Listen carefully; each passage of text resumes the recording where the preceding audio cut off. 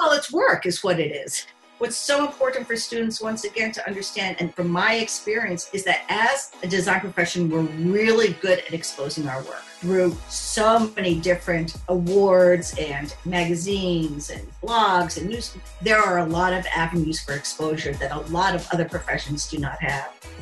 Jennifer Morla is president and creative director of Morla Design in San Francisco. With over 300 awards of excellence, she has been recognized by virtually every organization in the field of visual communication. She is the recipient of design's most honored awards, the Cooper Hewitt Smithsonian National Design Award and the AIGA Medal. Morla's work is part of the permanent collections of the Museum of Modern Art, the San Francisco Museum of Modern Art, the Smithsonian Museum of American Art, the Denver Art Museum, and the Library of Congress, and has been honored with solo design exhibitions at both San Francisco Museum of Modern Art and the DDD Gallery in Japan, as well as had featured articles in Graphice, Communication Arts, IDEA Japan, and many others. Morla's clients include Levi Strauss & Company, Apple, Stanford University, Herman Miller, Williams-Sonoma, Wells Fargo Bank, Design Within Reach, and that's just to name a few. Originally from Manhattan, she received a conceptual art education at the Harvard Art School, University of Harvard, and her BFA in graphic design from Massachusetts College of Art in Boston. She lectures and judges internationally, is an adjunct professor teaching senior-level design at California College of the Arts, is an AIGA Fellow, served on the National Board of AIGA and the Architecture and Design Accessions Board at the San Francisco Museum of Modern Art. We hope you enjoy this episode as we sit down and talk with Jennifer Morla. Again, I'd like to say welcome to another episode of Design Deducts podcast, where we are creating success in design and education. Today with us is Mandy Horton, and I paused for a minute because I'm like, boy, I just always keep introducing Mandy. It's like you should just be like a staple on my podcast. And of course, we're continuing that discussion on redesigning her story. And today we are going to be talking to Jennifer Morla. Jennifer, welcome to the podcast. Hey, I'm going to interrupt you right now. It's yes. Jennifer Morla. Morla. I have this awful last name pronunciation problem. All of my students are known by first name only. Okay. Yeah. Most of my students are known just by their projects, so you can help me on that. Oh, that's great. I'm going to let them know that. So I'll be like, all right, I got this. So they're just known as the student. Morla. Am I saying it right now? How easy is it, right? It's right there. Morla. Morla. I could mess up Smith, I think. Well, Jennifer, welcome to the podcast. Thank you. Can you give us a little background on yourself and kind of what led you into design and what you've been doing with your career? Yeah, so I grew up in New York City in Manhattan, which really influenced me as a designer in numerous ways. Some early thoughts were I loved going to the Guggenheim Museum because it was such modern architecture and unlike any other museum in the city architecturally. And what 9-year-old, I was 9 years old at the time, doesn't love spiraling down the ramp, So this was this interaction of a child interacting with architecture. And it was so modern and such a masterpiece. It was white, it was curvaceous, it was contemporary, and it was an irresistible combination for, I guess, me being a budding modernist. Yeah. So Can I ask you a question about going down the Guggenheim? Yeah. Is it correct that you're supposed to experience from the top floor to the bottom floor? I believe that is correct. So at 9 years old, you had it right. And everyone else that goes in seems to be going backwards. No, I think that Frank Lloyd Wright had it right, which was intuitive to go down. Yeah. Right. Yeah. Because, so you had the elevator going up and then you're going down. So that was a influence. My mother was an art history major, so she would also take us to the Museum of Modern Art. And her favorite painting was Matisse's Goldfish. So she loved Impressionists. Typical of her era. And she, so we would go look at it and I loved the colors. And then we would just wander off in another part of the museum and we wandered off into the design and architecture wing. And I was also young then, probably about, 11 or 12. And I saw the plates that we had breakfast on every morning, the Russell Wright plates. And I said, oh my God, we have toast on these plates every morning.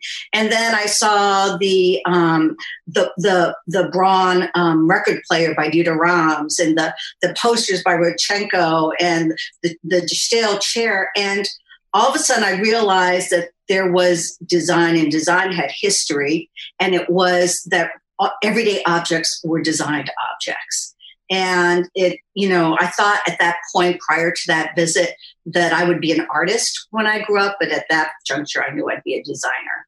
I was I think actually a story of being a girl was that I was, from an early age, I could draw. I could basically make a vase look like a vase.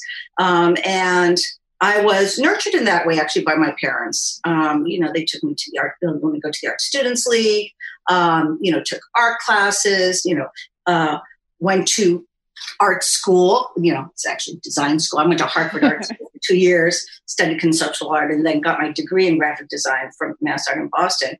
But I think that I was allowed to sort of pursue that avenue of education for myself because I was a girl. I think that if I was a boy, I would have been, my father being fairly conservative, probably would have said, no, you need to be, architect or engineer or something, something that is borderline creative, not borderline, architecture's creative, right. But really not let me sort of go down that path. That said, I also had an aunt who was an editor at Condé Nast. Oh. And that was very influential, me being young and going, she would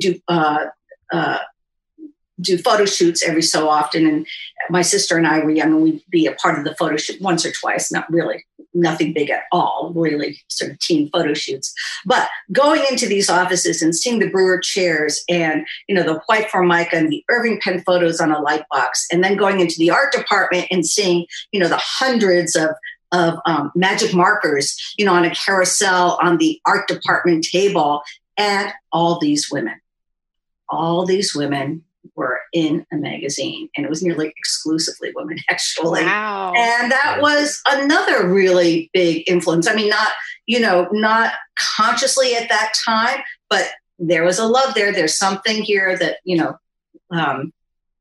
really sort of resonated with me. And that's why I really believe in it, that at a young age, I think, 9, 10, you can start really introducing design to, students or whatever their passions, just give them exposure as much as the arts, unfortunately, in many public school systems just is non-existent. And so I think that's also part of our role as, design mentors to try and navigate ways in order to get our younger population aware of the opportunities that could be afforded to them.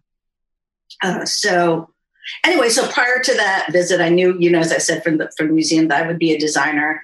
And then I moved to San Francisco right after school. And my first job was for PBS. What was very interesting at the local station KQED, and I was worked there for a couple of years as a senior designer. And one of the best parts about it was that it was 1978 and was really the birth of computer graphics. And television was the first arena, really, where the Quantel paintbox system, which is what it's called at the time, which was the precursor to, our Mac platform. And I was able to edit and do 30-second openings with type, with live action, with animation. That was just never possible before, and sound. So it's, as a part of our design vocabulary now, we all work with all of those things all the time, not only for specific interactive or video projects, but even when we're presenting identities, we nearly always animate those in some way. But that experience was really core to also me developing as a designer and understanding that, although I consider myself a relative Luddite in terms of my computer skills, because I'm also from that era where it wasn't really a part of what my education was growing up as a designer. After a few years there, I became art director of Levi Strauss, which sounds like a really which was an amazing job, paid nothing, amazing job. It was great. And then, I was working for an iconic brand and doing their posters and labeling and identities, and it was fantastic. What year was that around? I started there, I think, in 81, and then I left in 84. Okay. When I started my studio, so I was 28, and I opened up Morla Design when I was 28 years old. I had a very good relationship with a lot of people at Levi's, and I was able to work with a lot of the people I met, the presidents of the divisions, and nurture a continual relationship for over 20 years. Bob Haas, actually, I did the Levi's 501 Jeans book, and that was just, a relationship that was really wonderful with Levi's. I've been very lucky to have some very great clients that don't tell you the solution but give you the problem.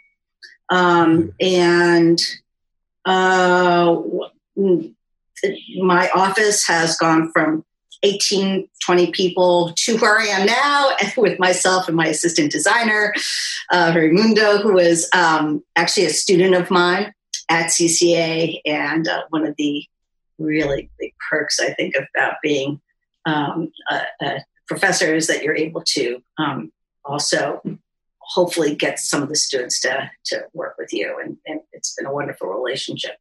So the type of projects that I'm working on now, I work on a variety of different projects with a variety of different clients in a variety of different mediums. I don't take on a lot at this point, but for example, I recently finished doing the signage for the San Jose Museum of Art. They're rethinking their branding and how that could be manifested in very large-scale signage. It's each San Jose Museum of Art is spelled out in letters. Each letter is out of extruded steel, extruded aluminum, and they're 4 feet tall and about 20 feet long. So it's a really impressive entrance to the museum that was created. Another thing that I'm doing is a poster series for Stanford, which is on their Center for the Study of the Novel.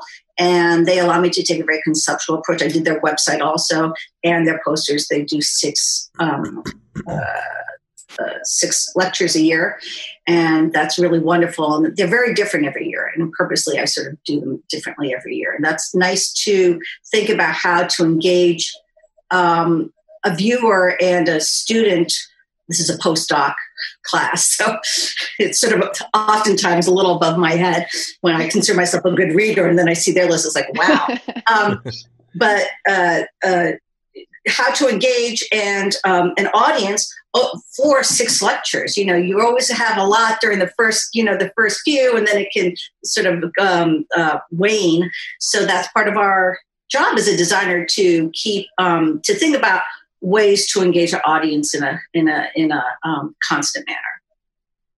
Let's see, what else am I working on? And then I'm just on another.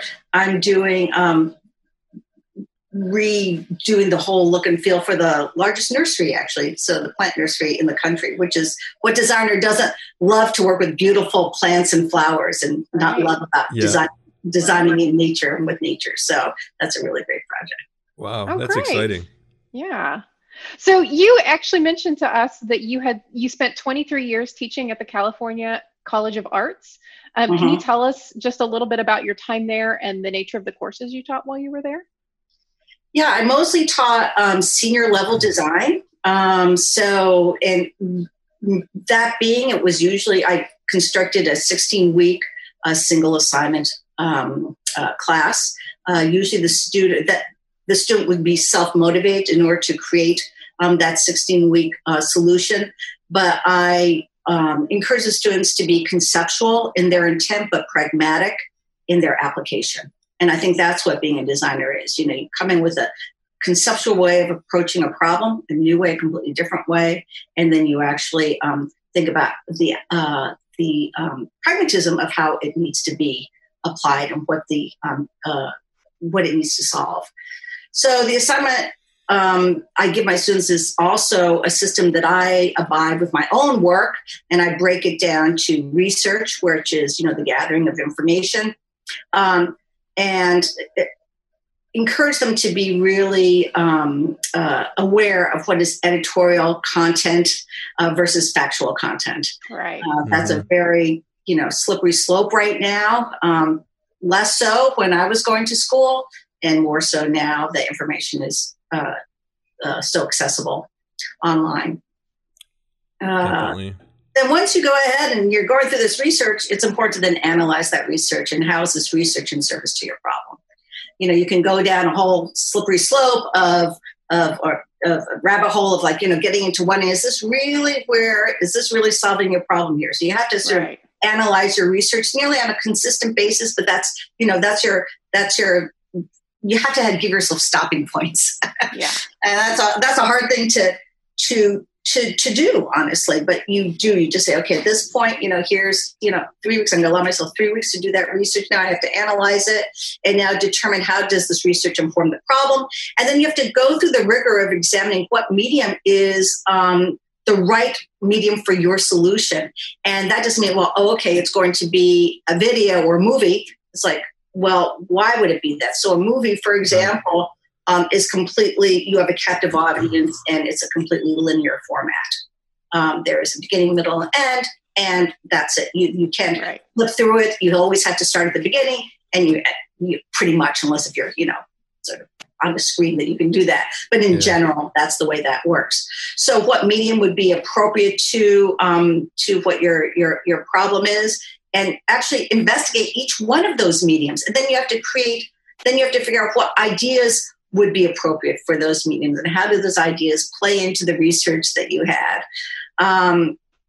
So the mediums could be video, it could be performance, it could be installation, it could be interactive experience, it could be a book, it could be just a sound piece, So each one of these mediums need to actually be not only appropriate, but then I challenge both myself and my students to say, now, what if I just want to express the solution solely in type? Or solely in black and white, or solely just in sound. So, go through those. Don't shortcut design, the process of design, because you're shortcutting really your creativity and really the best solution. So that's what I'm trying to do. Couldn't agree more. I've always found myself challenged with confidence in the validity of the research, even when it comes from great marketing resources. I've always found myself going, well, if they say so, I guess that's true. Yeah. Marketing, that's it. Yeah. Did you find that students struggled with any particular part of that process? Well, I think they go down that rabbit hole of research and then they forget what that problem is. I think that's the one. I think that it is easier for more mature students, like second degree students, to come up with ideas. I think the older you are, the easier ideas come because you have more reference material. Right. Here, you have more reference material, your experience, you have more experiential material. So I think that's a challenge, to students. I think, I hope that they have joy. I mean, the best part really is sort of the making part. It's really the time where everything's coming together. And I encourage them, if you don't have a certain skill set, but that the solution really demands something, then you go ahead and collaborate with somebody who has that skill set. Because that's that's real world. Yeah, and that idea always seems taboo to them. Because I talk to them about that in their classes, and they're like, but then it's not my work. And I'm like, well, I encourage them. I think that everything, I never use stock photography, always create your own visuals, but there's certain sort of manufacturing criteria that, let's say if you're doing an installation, really, maybe you team up with a woodshop person in order to right. Because it's 16 weeks. And it's not 2 years. And what I love about a semester class is that it's very typical of a lot of design. I would say the majority of my projects are about 16 weeks. Wow. Nearly all of them, honestly, can be accomplished in that time. At least the design portion of it. Maybe the actual production part, whether that's printing or editing or whatever might take on top of that. But the actual sort of design part is within that. It's a typical time frame. I also encourage students, like I do, to actually do all the design yourself. I think there was a certain time, and I'm not sure whether it's true now, since I'm a bit of a dinosaur, but where in certain offices you would do the design and then you'd hand it off. This is more agencies where you would hand it off to the production artist and they would go ahead and do that.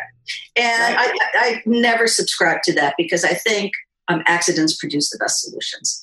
Right. And only you as a designer can realize what's an accident and what was intent. Yes, definitely. So, I remember a project that I worked on many years ago. Matter of fact, I think it was when Photoshop, V1, 1.0 came out. And I asked a designer office, okay, scan this photo and I'll work on it tomorrow morning. And I expected it to be a continuous tone scan to receive, and it was all pixelated. And it was for a museum lecture actually called The Radical Response, which I actually named. And then I realized that was exactly right, because these pixels back in, this is 1991, were exactly a radical response. I mean, this was, and it was a design, it was designers talking about design. It was like, there, that's perfect. So, it worked perfectly for that solution. But if I had just handed it off to somebody else, it would not have been the right, it would not have been, I think, as successful as it was. Right. Right. That's really interesting. Yeah. Have that breakthrough. Mm-hmm. Huh. All right. You also have a few pieces included in the Cooper Hewitt Design Museum. Can you tell us a little bit about how they came to be part of that collection? Well, in 2017, I was awarded the Cooper Hewitt Design Award, National Design Award for Communication. And it is such an honor to get that. It's humbling in so many different ways. And I think actually one of the reasons I may have gotten it was that I'm constantly examining the design vocabulary for any given audience and looking for new ways to surprise and inform the viewer. And I'm hoping that the work that I presented actually had created that sort of experience with the judges. So I think the jury may have seen that evidenced in my work, and as the recipient of that award, they do collect and assess some of your work for the Cooper Hewitt Museum, which is just amazing. I think it's an amazing award. I actually did judge that award back many years before that. And it is a very interesting judging process because you have an architect, an interior designer, a landscape designer, product designer, interactive web designer, graphic designer. Missing anybody here? At least those disciplines, all looking at the work. And it's interesting because as a graphic designer, we often go through all those different doors. We touch all those different professions, either through collaboration or through the manifestation of what is the best solution for that work. Whereas, fashion design, that was the other one, fashion design. Right. So, for example, a fashion designer may not have that intersection with those other disciplines, perhaps as much as a graphic designer does. So I felt very honored to be a part of that jury and really see that in a unique way. Yeah. So you got to be part of a jury before you got awarded. That's interesting too. Yeah. Yeah, that's not a bad way to go about that. You kind of can see, well, and the thing I let students know, every jury is different. So, I've mentioned to them to enter work into competitions, and they're like, well, we entered that last year and it didn't go so well.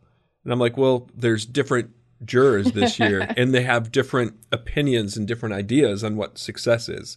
So you can't judge not getting into a juried competition. Well, you are so right about that, and you should always encourage students that way too, because I have to say I was with Paula Scher.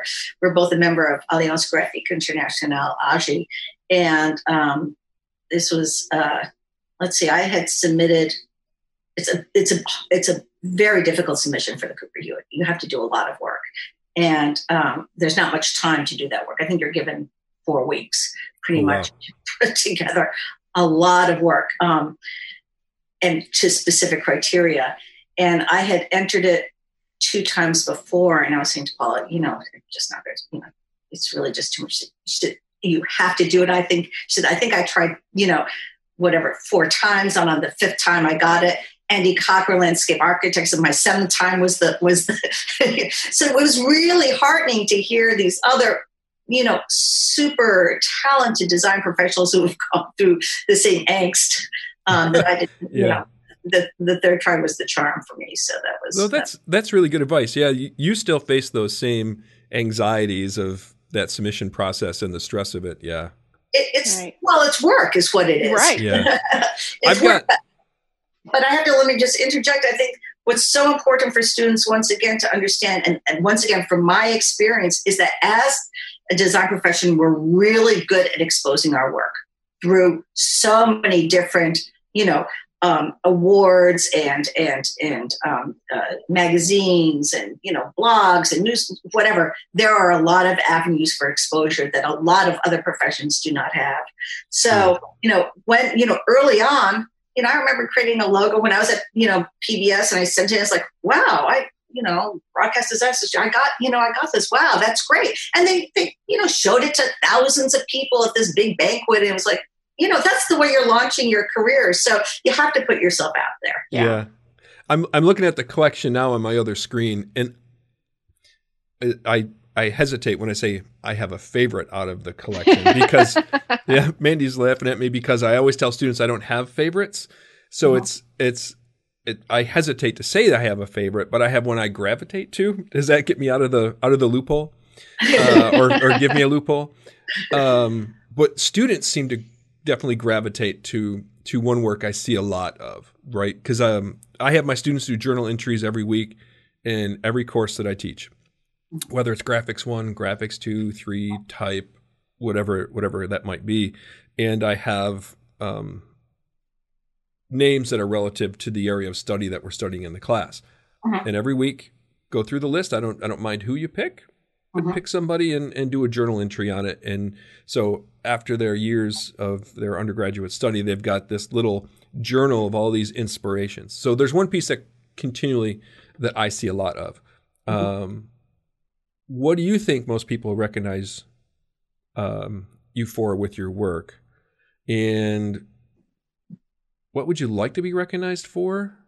And then I'll come back to the other part of that question in a minute. And then you have to let me know if you want me to tell you which one that I'm using as a loophole as one I gravitate to. Well, once again, I think a lot of it is the exposure a certain piece has. So that's important. That's a very good point. I'm guessing probably what you're thinking is the Mexican Museum. You can read my mind. Yeah. And it was such a great institution to work for. And, you always look for opportunities. I tell students, it's best to get a client where you're making a silk purse out of a sow's ear. Don't gravitate towards clients that already have beautiful work because they've hired a wonderful designer to do beautiful work for them. Yeah. But instead, in a way, where there's opportunity, where you can just see the opportunity just staring at you, and you're just like, I know what I would do. And one of the first things I did, it was the Mexican Museum, is I use Spanish. It's El Museo Mexicano. So that was to me fairly obvious because we wanted to connect with the community. The museum was not in a Latina community. It was actually sort of by the waterfront, and we wanted to engage more with a younger audience and talk about the breadth of the collection in a way. So what that image is a Ben Day portrait of Frida Kahlo. That is a part of their collection. So I could have just taken, I could have taken a photograph or taken an image of an actual Frida Kahlo painting, or I could have used a beautiful photograph that was taken of her. But that's talking about her. And what we really wanted to do was talk about the institution in some way and its relevance. So by posterizing, by doing that Ben Day portrait, it turned Frida into a more contemporary visual in a way. And the image wasn't burdened, not, with Frida-ness necessarily, but also from a recognizable stance. And then the other parts of the piece, the woodblock type, which was, I actually researched and found turn of the century woodblock type, and then put a lot of that together, sort of cut and pasted it. This was cut and paste time still. Mm-hmm. Okay. I was curious on how those were executed in there. The Ben Day portrait was I did that on the computer. Oh, I had somebody help me do it on the computer. The actual type, actually, we scanned in and then did it that way. For that. The portrait of Our Lady of Guadalupe, all scanned. The Lotteria ticket, the polka dot background, all those have references to sort of the vernacular of a place and of a community. So that's what I tried to create this collage of, to speak about. It's such a institution. A visually interesting composition. The color palette is so intriguing and interesting as well. It commands your attention. Well, and that's, posters are absolutely such a wonderful medium for so many different reasons. First of all, once again, design must surprise and educate. That's what you're trying to do. So you have to grab a person's attention, or else what's the use? Right. And a poster is especially wonderful because it lives oftentimes beyond the institution. The institution could be gone. It lives beyond an event. And very often, if you're lucky, it actually is taken into a person's home where it lives sort of indefinitely. So there's very few mediums that allow that sort of permanence and that relationship. And so I'm a big proponent of posters in that way because of that. And then of course you have the scale of the poster. Yeah. So selfishly, can you still acquire that poster? Can I find that somewhere to purchase? Oh, yeah. That's sad. I think there's and weren't that many printed, I think really? It was maybe 1,000 printed, not max. And this is what year is that? 93. We'll do a Kickstarter to do reprints. You couldn't find it in my book, though. You can see it all. There you go. That's right. Yeah, hey, so that being your most well-known piece, what do you think about notoriety? Is it useful? Is it helpful? Is it dangerous? Notoriety, right. Notoriety is sort of the design profession and how I do think notoriety in a way is important. So let me give you an example. Let's take Milton Glaser for example, and why is there notoriety behind Milton Glaser? Why does the general public even know Milton Glaser? Let's take it from there. Right. And I don't think that he would have been as world renowned if his work was limited to the I Love New York logo.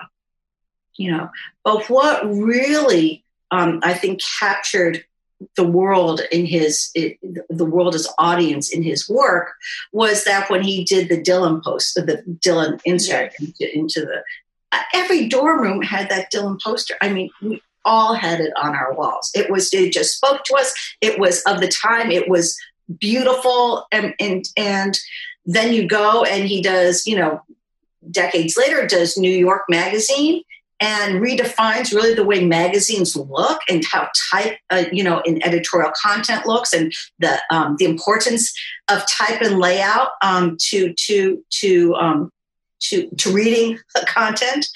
And so it's sort of that amalgam of here's this I Love New York logo, and you have the Dylan poster, and you have New York Magazine, and it's that's why he's famous, because of his breadth of unique ways of approaching so many different problems. So I believe that that's important. It really, really to have that. So I know personally that I begin each project by challenging myself, how can I design smarter? How can I design more truthfully? And how can I design less wastefully? I think that should be the backbone of the beginning of any project. And then how can you create a compelling visual that can touch people's lives in a meaningful way?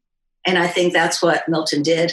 He touched lives in a meaningful way. I think that's how you get to be famous as a designer. So it's not because you're touting your horn. It's because you have touched people's lives in a meaningful way that resonates with them. So in a way, you're talking a little bit about authorship and responsibility as a designer. I think that's really important to keep in mind as young designers are looking at, so let's say they're going through those journals that I'm having them work through, and they just are overwhelmed with that fame and that notoriety of the designer. And, they should ask themselves about the authorship of that designer. What were they doing that voice that they had that makes them well known? Is it just the work, or is there a lot more behind it? So I think that's a great way to look at that. I totally agree. I think another interesting thing for students to do is to actually break down why they like something. Right. And that was something I was taught in school, and a lot of people sort of, I don't want to copy, so I was like, yeah, copy exactly. So you know exactly what are those elements and why do those elements appeal to you. So, okay, what typeface is it? What size is that type? What is that color palette? And look at that color palette. What is it trying to say? What is the reference that they're going to? So really, that is, you could just do 2 weeks of literally copying something exactly and totally understanding then what was the designer's intent. So it's not, then you won't appropriate design. There's, plagiarism, that's, that it's tempting because you see something, I want to do that. But really, if you understand why the designer did it, that gives you the toolbox to go ahead and make it your own. Definitely. Yep. And there's great designers that are very, that have a lot of notoriety that have done that. Right. But they understand what's behind the work. Right. Right. Yeah, I think, I don't think any design is completely original. We just work off of whatever has been done in the past, and then hopefully put our mark on it and, bring it to that next level. That's progress. Well, that's right in the name of the podcast, actually. Design Dedux, and Dedux stands for derived. Yeah. So, yeah. Great. Excellent. I love it. Mandy.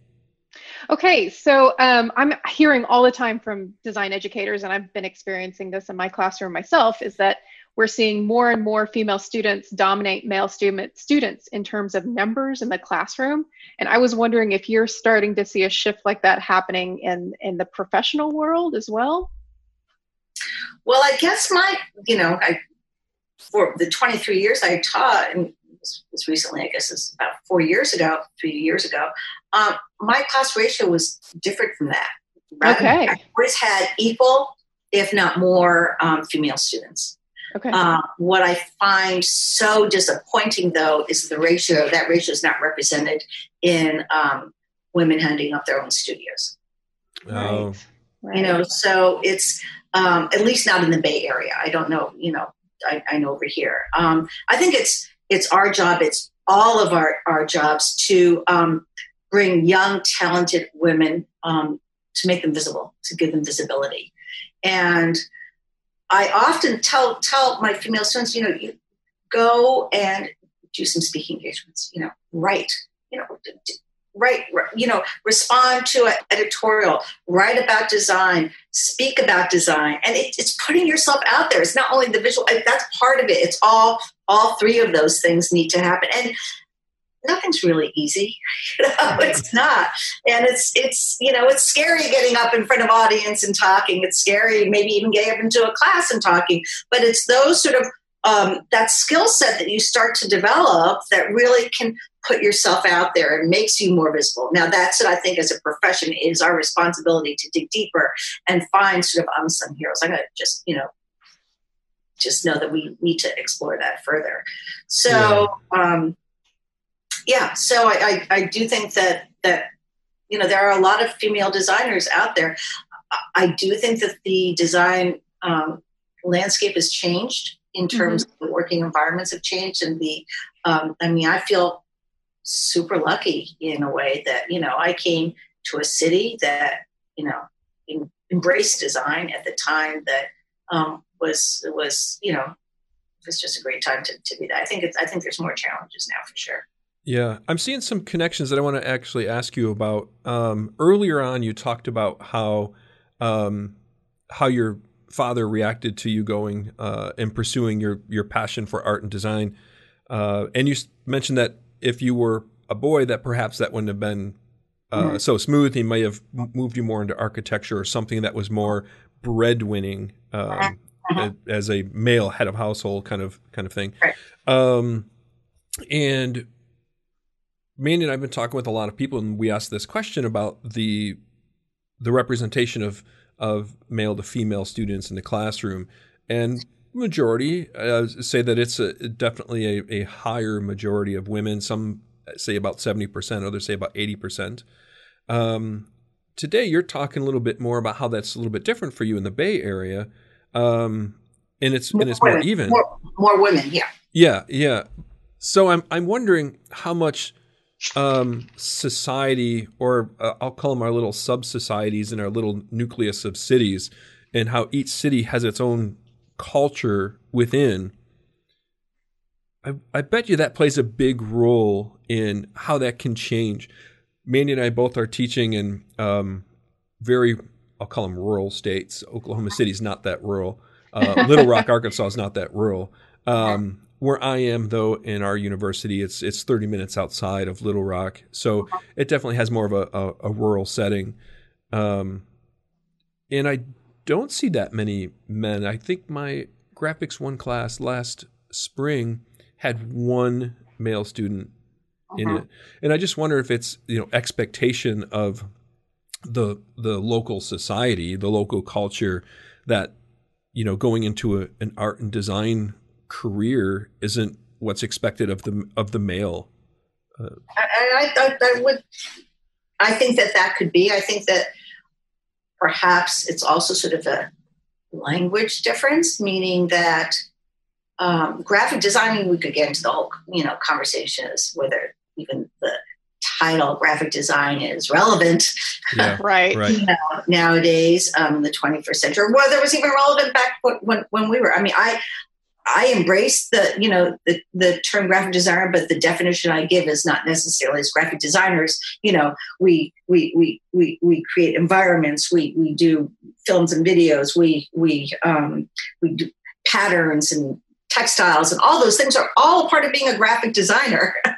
But if I'm talking to a layperson, I rarely, they think, actually they don't know what to think when you say that. Right. So, being a designer is broader. And I think that it's a good name, but I think that we need to, and I think that part of the challenge that you're experiencing is with that title in a way. I think that I don't know. I think it's harder to be a designer now. I think that there's a lure of, and this is very true in the Bay Area, between the Facebooks and the Googles and, the whole, South Bay, Silicon Valley. There's a lot of high paying jobs out there for students who are talented coming out of school. And I think a lot of times it's just sort of soul crushing though, Right. Very true. So it's hard to navigate that path now for sure. Right. Hey, have you noticed that many of your students having role models? Do they look to you as a role model? I think some do. I don't think that they go, let me put it this way. I don't think they ever take my class thinking that there's a role model there. I think maybe by the end, they either hate me or love me. It's one of the other. I have that same. Ratio is always on my side in that. I'm happy with about 3 or 4 of them with the love, and we're not sure about the rest. Yeah. But they come out, I hopefully a better designer. Right. Yeah. A lot of students are, just know the name when they look to see that line on their schedule, who the professor is. Jennifer Morla. Okay. And then, after a little bit of time, they're like, Jennifer Morla, right? Well, I have to say, every student should look up prior to taking any class, like who their professors are. Like just get to know, like, okay, what reference, what am I going, what is their point of reference? I mean, that's basic, like an easy Google search there, Yeah. So, I mean, we all have portfolios. So it's, and it's not an ego-driven thing at all. It's more right. that's what you should be doing before you look for any job or any client or anything. That's how you're going to, that's research 101 there. Yes, but I will. You would concur. Yes, that 10 times. Yeah. I do know that when I visit, I mean, I didn't realize there were role models. Let's put it this way. I didn't have mentors and I didn't realize I had role models, but in hindsight, I realized I did. Okay. And, I was going to ask who your role models were. Yeah. It's when I moved, when I first visited San Francisco in 76, there were not that many design studios around. And I went to one, Margit Larsen. And Margit Larsen was a legendary designer. I didn't know that much about, but I did my research and realized, oh my God, she did this amazing signage for the Cannery and Ghirardelli Square by the waterfront and amazing identities and wonderful packaging, really iconic packaging, retail packaging, and just was a luminary. And she was sort of winding down in her career. She just had one assistant working with her, but she gave me, 3 hours of her time. And we just, she was just amazing. I mean, amazing. I also had the very great opportunity to talk with Ray Eames for about a half hour one day in about 1980. And wow. That was another, like Charles and Ray Eames, it's just like, that was another part of my upbringing, once again, being from Manhattan. When the World's Fair came to Manhattan, when I was there, I think it was 64 and 65, and I went to that IBM pavilion, Charles and Ray Eames from, whoever. And I was so enamored with that interactive experience that was surrounding me. It was, once again, there it was. Design was influencing me, realizing that I could learn, these complicated sort of concepts that they were throwing out there through design that made it accessible. Design, makes concepts accessible. And I got to talk to Ray about that. And it was really, really special.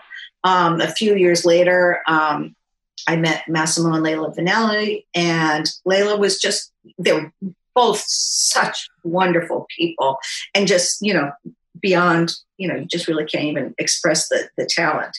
And just that there were these women, there was a few years later, I headed up a design lecture series and Andre Putman was one of them. And I spent went out to dinner one night and just spent, the whole evening with her. These are immensely talented women that in hindsight, I realized, yes, because they were there. They were there and doing and making that gave me that confidence, or not even confidence. You just don't even realize that they're just there.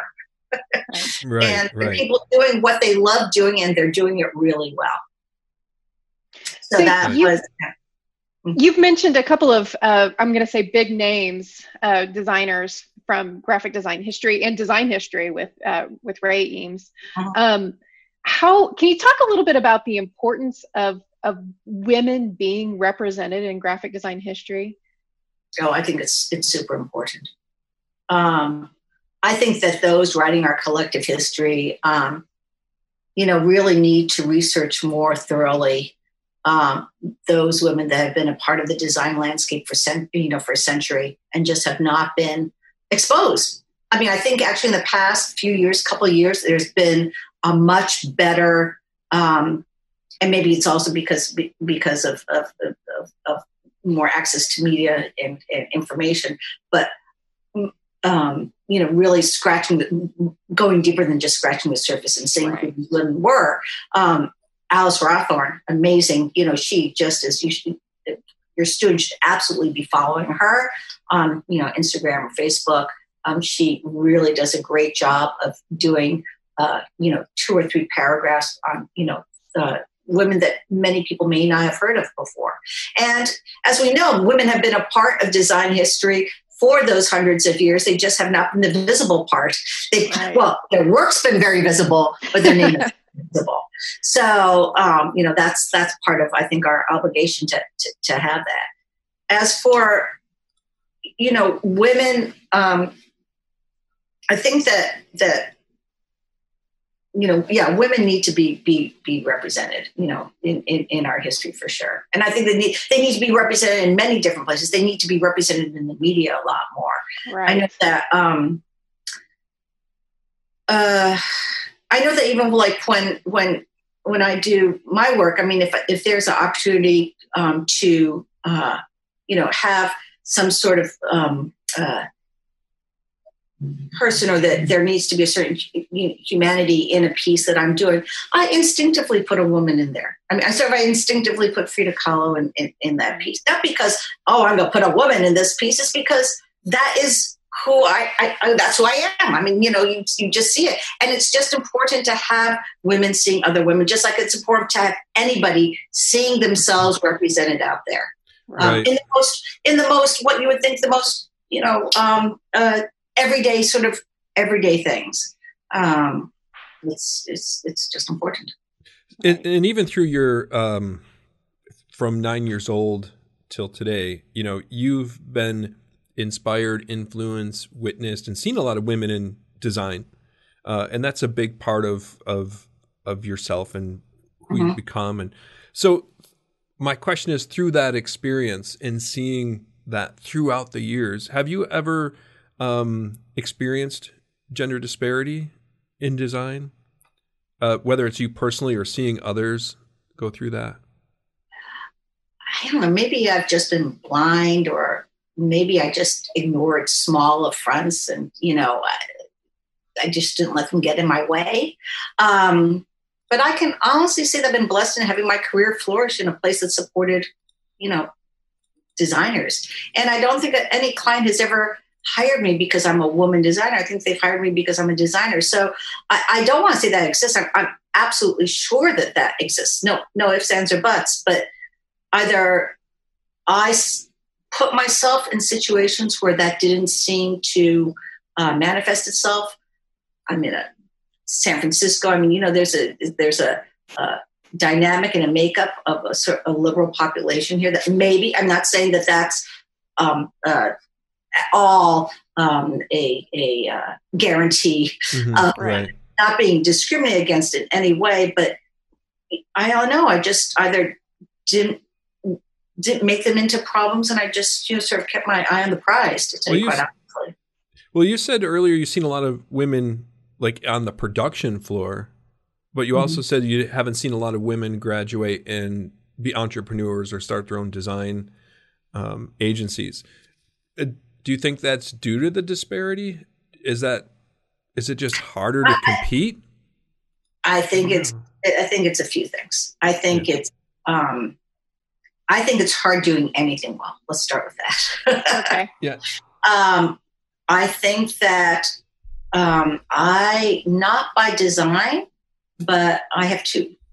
I'm married. I have two girls that are now grown, 23 and 25 years old. At the time I had them, I was 39 and 40. So I had enough of my career. My office was able to really work well. Actually, that's when I had about 18 people working for me. Work well without sort of, well, actually, it was also the time, this was 95, where we could pass discs back and forth, and we could, I could be, in my computer at home, and there was an ability to have a shared design dialogue with the office while I was being, nursing my children. So I do think that parenthood, gets in the way. And daycare, I mean, I'm so lucky, that I was able to,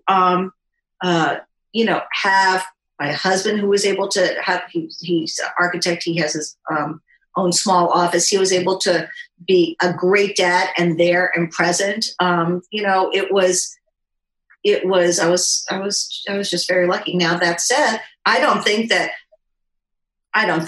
our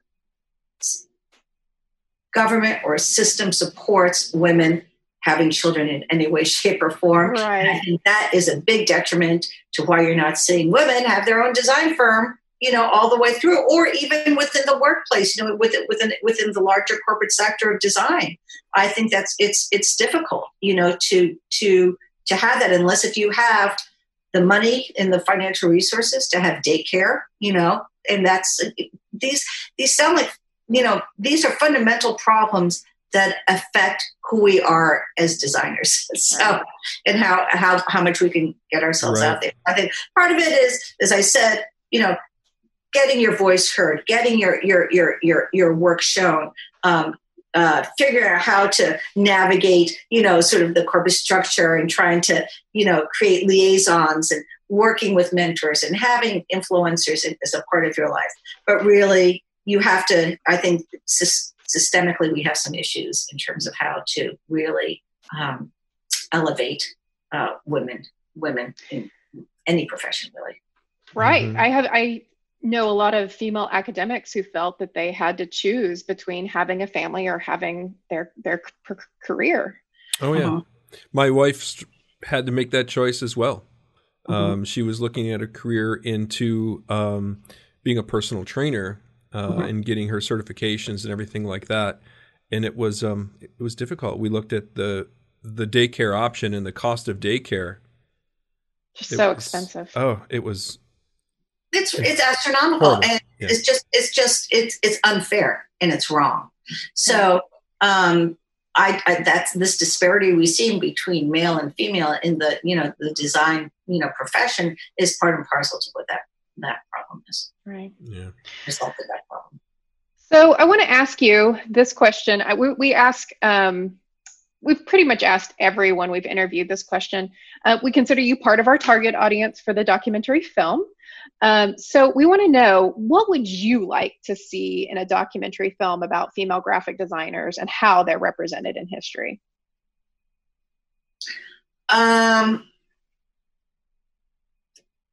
Well, what would I like to see? First of all, I hope it's a feature-length film or a television series, because I think there's a lot of content there. There's just a lot, and it would just be amazing to have it, to have that breadth of a conversation really about who these women were sort of throughout the course of history.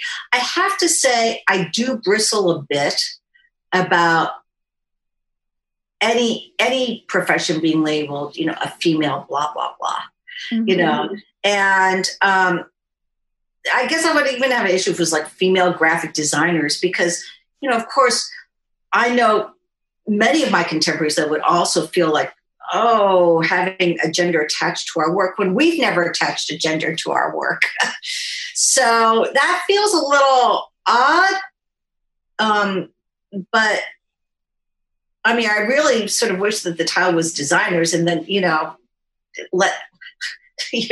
as Ruth Bader Ginsburg said, what would you feel when there's, the Supreme Court's all female? You said, it's been, why do we even have to bring that up? It should be all female the way it should be all male. It doesn't make a difference. There we are. We should have, it should not even be a part of the conversation. Unfortunately, I think that what I think you're going to be doing is exposing once again and these women throughout history and having them be influencers to a younger generation. And they realize that women have been a part of design history, for decades.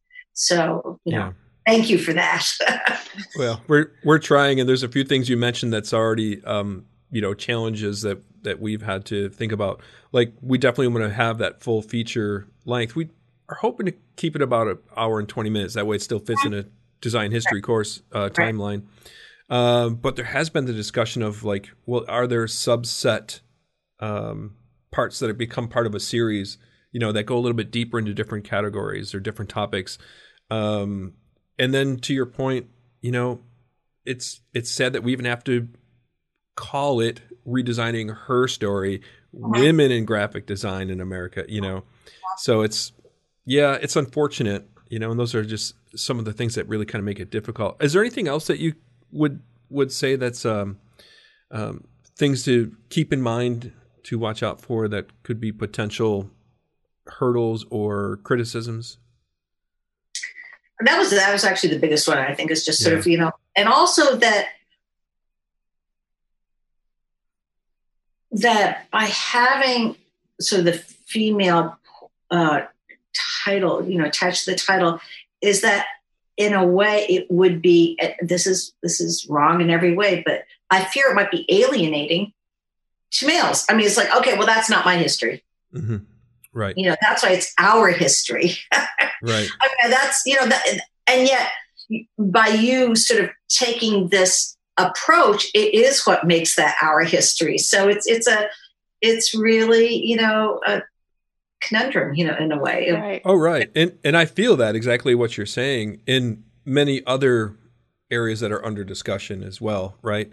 And I've even pondered the thought of having some male perspectives kind of interjected into the discussion throughout the film. Still stuff we're working through, but just to get a little bit of, maybe it is the spouse of one of the women and kind of tells a little bit of the story from their perspective. Maybe it's an opportunity to talk with Stephen Heller or Roger Remington and have them give a little bit of their historical input on things, but definitely some things that I'm thinking about. Yeah. I mean, I think it would just be so interesting just to call, graphic design history. And then as people watch, it's like, oh my gosh, it's all women. Right. Yeah. I thought about that too.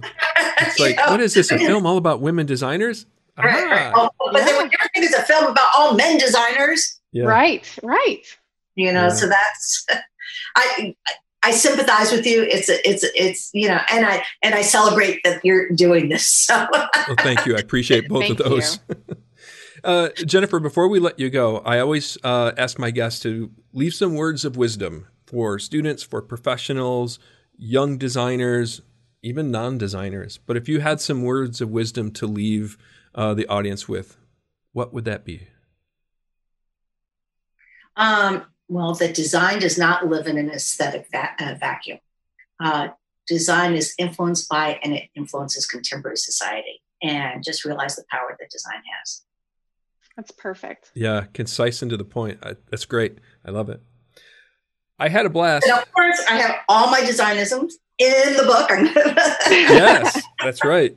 Hey, if people want to find out more information, where can they reach out? So I know that you have your website, right?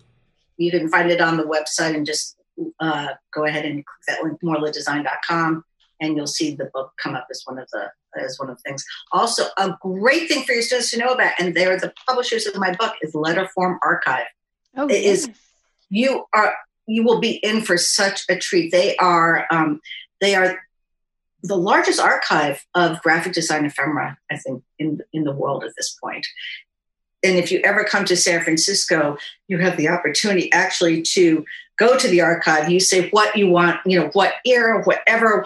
I want to see, the NASA logo manual, or you want to see Kurt Schwitter's, or you want to see, or the Gutenberg Bible. They have everything. They take out, and you get to touch it and look at it and go through it. It is I didn't know that. Amazing. Wow. So Letterform Archive is the publisher of my book, and that's letterformarchive.org. And they just have a fantastic collection, and it's a great resource for any student, an invaluable resource, honestly. And yeah, if you just want to hear more about my approach to design, that's where you can get the book also. Excellent. Wonderful. Any social media areas that they can find you and see what's happening? I'm on Instagram, hashtag #MorlaDesign, and Facebook, same thing, morladesign.com. Fantastic. And I look forward to hearing from everybody too. So yeah, thank you so much. Well, we look forward to getting on the road eventually. eventually and getting out and doing the filming aspect for the film. So it'll be awesome to get out to the West Coast and I know visit. These are such hard times, really. Right. They are. I know my daughter actually, our oldest daughter works for NBC Universal in New York. And it's just like, they were actually told, this is sort of aside from the taping of this conversation, but that, she works at 30 Rockefeller Center and they're not allowed to go back into the office for anything for a year and a half. Oh, wow. It's just like, go ahead. My sister works in Chicago and she works for Price Waterhouse, big accounting. And they're not allowed to go in until I think next January or something like that. So, in production, really, production has really suffered, Right. Producing any sort of live action is tough. So, good luck and, very much look forward to seeing you out here when you come. Yes, same. It's been a wonderful conversation, and I can't wait to actually be able to leave my neighborhood. I'm just glad I can leave my house. Looking forward to it. Thanks for a great conversation. I appreciate it. Thank you so much. Good luck. Thank you. You're welcome. Bye. Bye. Thank you for joining us for this episode. The Design Dedux podcast can be found at designdedux.com. That's DESIGNDEDUX.com, where you can listen to the podcast or watch the video version of the podcast, as well as find links to the guests and the topics discussed during each episode. The Design Dedux podcast can be found on most podcast listening platforms. You can join us on social media through Instagram and Twitter via @design_dedux, on Facebook as Design Dedux Podcast, and join us on YouTube at Design Dedux for video versions of each episode. If you are enjoying the podcast, you can show your support on Patreon at patreon.com/design_dedux. Once again, thanks for joining us, and we hope you'll join us again for the next episode.